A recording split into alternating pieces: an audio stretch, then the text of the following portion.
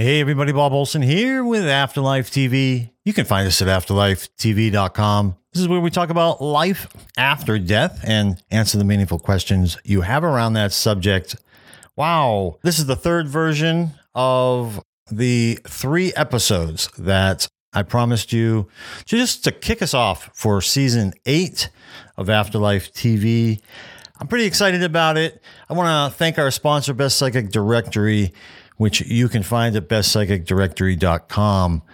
A lot of people ask me, what is the connection? We have this sponsor, Best Psychic Directory. It's my site. We have over 900 psychics and mediums there. What's the connection between that and the afterlife? And of course, when my father died in 1997, I was a private investigator. And I decided, because I had so many questions about life after death following his passing, that I wanted to use my skills as a private eye to investigate the afterlife. I spent 2 years going to psychics and astrologers and tarot readers. I really didn't know where to go because I had been a skeptic so long. Finally, about 2 years later, I ended up having readings with mediums. And this was in 1999. And this is the first time I felt like I really had evidence of life after death. I had strangers, these mediums who were strangers to me, telling me things about my deceased loved ones, now in spirit, that they couldn't possibly know. Telling me about memories that I had with those people in spirit that they couldn't possibly know, and so much more. So this was the beginning of me feeling like I really had evidence. So my investigation started in 1997. I often say it didn't begin until 1999 because that's when I found my first evidence. The reality is, any investigation begins in such a way that you often don't find concrete evidence right away. And in my case, it took 2 years before I did. I ended up then having more and more readings with mediums because I wanted to see what it was like to have a reading from a different person, and then another different person, then another different person. And before I knew it, I had tested basically hundreds of psychics and mediums. Now, when I say tested, I was testing them for my research. I was comparing and contrasting and analyzing these readings that I was getting. And lo and behold, without intending to do it, I realized that I sort of became an expert on psychics and mediums because by having all these readings and analyzing them in the way that I was analyzing them, I now recognized when someone needed more training or more experience or where it was that they were lacking and why, and the mistakes that they were making that with a simple change could make them a better reader. And before I knew it, I was teaching psychics and mediums. In 2010, I taught 122 psychics and mediums from around this country and parts of Canada, and I taught them the 21 top criteria for giving better readings. And psychics and mediums are still learning from that because they can buy the audio on psychicmediumworkshop.com. So that's how Best Psychic Directory comes into play. And that's why they're a sponsor, because it's so important to me. I think getting readings from mediums and even getting readings from psychics, which is a very different experience and for a different reason, but I think they're both extremely important experiences to have. So I'm very passionate about it and a great advocate of them. So check out bestpsychicdirectory.com. All right. I'm going to welcome you back because I think I saved the best for last here out of the 3 episodes. Pretty excited about this one. Today, we're going to be talking about how and when we die. What determines when we die? It's a big question. It's a question that I certainly wondered about before I started investigating the afterlife. And I know a lot of people think about these things. Well, I list 5 criteria here. And I repeat several times that these are not the only criteria. There's really an infinite number of criteria that determines how and when we die. But these are certainly key criteria. And you'll understand when you hear what you're about to hear, why that is. And it also helps you understand what maybe some of the other criteria are. So we're going to start with that. And then I have something special to share with you after that I think is sort of a tie-in to that, sort of a little way of wrapping this up with a bow and leaving you with something to think about and something to feel good about. So what you're going to be hearing is a clip from the book I wrote, Answers About the Afterlife. We now have the audiobook version available, and this is a clip from that audio version on the question, how and when we die. What determines how and when we die? Throughout this book, keep in mind that my using the word die has a slightly different meaning than how most people use it. Dying, when I use the word, only means that our physical body dies, not our consciousness. In reality, we go on living without our body. Consciousness survives death. So when I use the word die or dying in this book, I'm simply referring to the death of the physical body. When this occurs, our spirit, consciousness, returns to the spirit world, the afterlife. There are many factors that determine how and when we die. I'll explain 5 of the key factors here, but keep in mind that there are an infinite number of factors. It's important to know too that while 1 or 2 factors might be the most influential, it's really an intricate combination and balance of them all that leads to the ultimate deciding factor. Pre-birth choices. The first factor consists of our pre-birth choices regarding what we came into this lifetime to accomplish. Picture yourself as a soul in the spirit world, before you were born, getting together with your spirit guides to help pre-plan your trip to the physical plane, this human life. You and your guides decide that there are particular experiences you want to have, meaning you want to gain certain lessons and insights that can only be obtained by having a human life. Well, once you have completed what you came to experience in your lifetime, it's eventually going to be time for you to leave this life and go back home to the spirit world. But this is just one factor of many. It's also possible that your soul recognizes that you won't be able to accomplish all that you hope to experience here. This too happens. It's not terribly disappointing or uncommon for a soul to realize that some of its goals just aren't going to happen. It just is. But recognizing this can be a determining factor in your soul's choice to end your lifetime. It's like, okay, I've completed all the goals that I'm going to be able to complete. Do I have any other reasons to stick around? Life enjoyment. Having said what I did about pre-birth choices, many souls choose to hang around and enjoy life for a while once they've accomplished what they desire to experience in this lifetime. As we know, all work and no play makes Jack a dull boy. So it's not like everyone instantly dies the moment they finish what they came here to do. While some souls will choose to leave quickly, some souls like to exit life slowly and gradually. What we might think of as dying of old age. And of course, we always continue to learn and grow from a spiritual perspective, even if we have already completed the major experiences we hope to know in our lifetime. Assisting others. Some souls choose to remain on the physical plane in order to help other souls accomplish what they set out to experience during their lifetimes.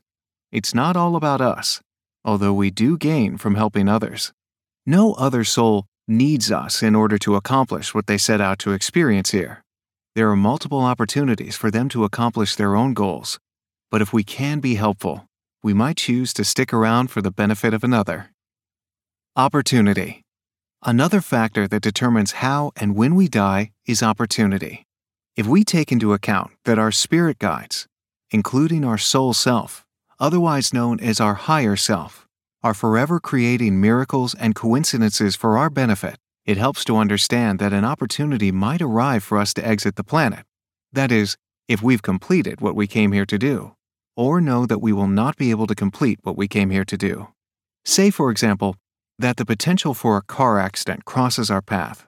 In this case, our spirit guides and soul determine if this is the best moment for us to exit our human life. If it is, the accident happens, and our life is over. If it's not, we might not get in the accident at all, or we might be involved in the accident but are not killed in it, possibly not even injured. While there are infinite factors that determine the time, place, and circumstances of one's death, opportunity is an important factor. Yet opportunity can be affected by one's free will. the next factor described below. Free will. One of the most important factors that determine how and when we die is free will. Most people have no idea just how powerful our free will is. I have a friend whose mother was dying in her home on New Year's Eve. The 90-year-old woman's organs were shutting down, and everyone knew death was imminent. In accordance with her personality, hours before midnight, the dying woman asked her husband if it was more advantageous for their tax return if she died on December 31st or January 1st. He looked it up online and found that it was better if she passed after the new year had begun. Sure enough, the dying woman clung to life and took her last breath at 12:10 a.m. So free will plays a critical role in how and when we die. If, for instance, a person purposely takes their own life, it was free will that ended that life. If a person suddenly takes a left turn instead of going straight as planned, that free will choice might avoid the fatal accident. If a person chooses to treat their illness alternatively by eating raw foods, practicing self-love, and spending more time with loved ones, and less time working, that person might heal the illness that was going to end their life. Why? That person's soul might recognize a valuable experiences in the works that the soul would benefit from experiencing. Our pre-birth choices, life enjoyment, assisting others, opportunity, and free will are just some of the significant factors that determine how and when we die. But there are an infinite number of factors at stake. Since our deaths also affect many other people, people who love and depend upon us, or people we don't know who might be affected in some way by our deaths, there is a lot going on behind the scenes regarding the decision to end our life. Infinite factors that must be taken into account. Since our spirit guides and soul self can understand all these infinite factors much better than we can, these factors are all taken into account and factored into the final determination of how and when we die. All right, that was Alan Adelberg reading from Answers About the Afterlife. I absolutely love that particular question and answer that I wrote because I think it teaches us a lot about who we are and why we're here. Obviously, the question is about how and when we die. What determines how and when we die? But what we get from that is what amazing beings we are. Complicated, right? We think about all the reasons that are factored in when our death point is determined by whoever makes that choice. Probably our soul, certainly our spirit guides, and the universe, source, creative intelligence, God. Think about pre-birth choices. This is just why we came here. Why did we come here? What did we come to accomplish or learn or experience? I think those latter two are just more important. What did we come to experience and learn? But even more so, when you talk about life enjoyment and assisting others, those two teach us that life is not just about learning and experiencing. There's other things involved. We're pretty complicated beings and pretty special when you think about it. Early in my Afterlife TV journey, when I was interviewing people, and I was interviewing a lot of people who had had near-death experiences. One of my favorite interviews, which I think I ended up interviewing her a total of 4 times, 3 particularly about her near-death experience. This was with Natalie Sudman. And boy, these were special interviews. And if you haven't watched them, you certainly should. But I'm going to play a clip from one of those interviews that I think speaks to what I'm talking about here. And what is sort of the secondary thing that I gained from listening to Alan read this part that I wrote in Answers About the Afterlife. And I want to leave you with it because I want you to contemplate what a special human being you are, and that there are important reasons why you're here, and that you're much more important not only to this world and the people all around you, but you're important to spiritual beings on the other side. And we certainly gained that from Natalie Sudman's near-death experience and the way that she described it to us. This is just a highlight. Now, this is early Afterlife TV, and the quality of audio and even video was lacking at that time in 2011. It doesn't seem like it's that long ago, but 8 years ago, we've come a long way. And this was being done through Skype. Had some real issues with the audio or video jamming up, and you'll hear at one point where kind of Natalie's audio slows down, but overlook the quality issues that existed at that time and really listen to the contents of what Natalie is teaching us here, and then just go on your day with that. And so here is that highlight clip from one of those interviews. I think you'll enjoy it. But the one thing that you did learn, or at least recognize, thanks to this gathering of thousands of beings, was how important your work here really was, right? Well, not just mine, everybody's. Okay. Expand on that. Well, a lot of times we think that our lives are small and petty and are not very valuable. I'm not as valuable as the person who has control over millions of dollars, or I'm not as valuable as the person who runs a country. But it's not true. All of our lives are valuable.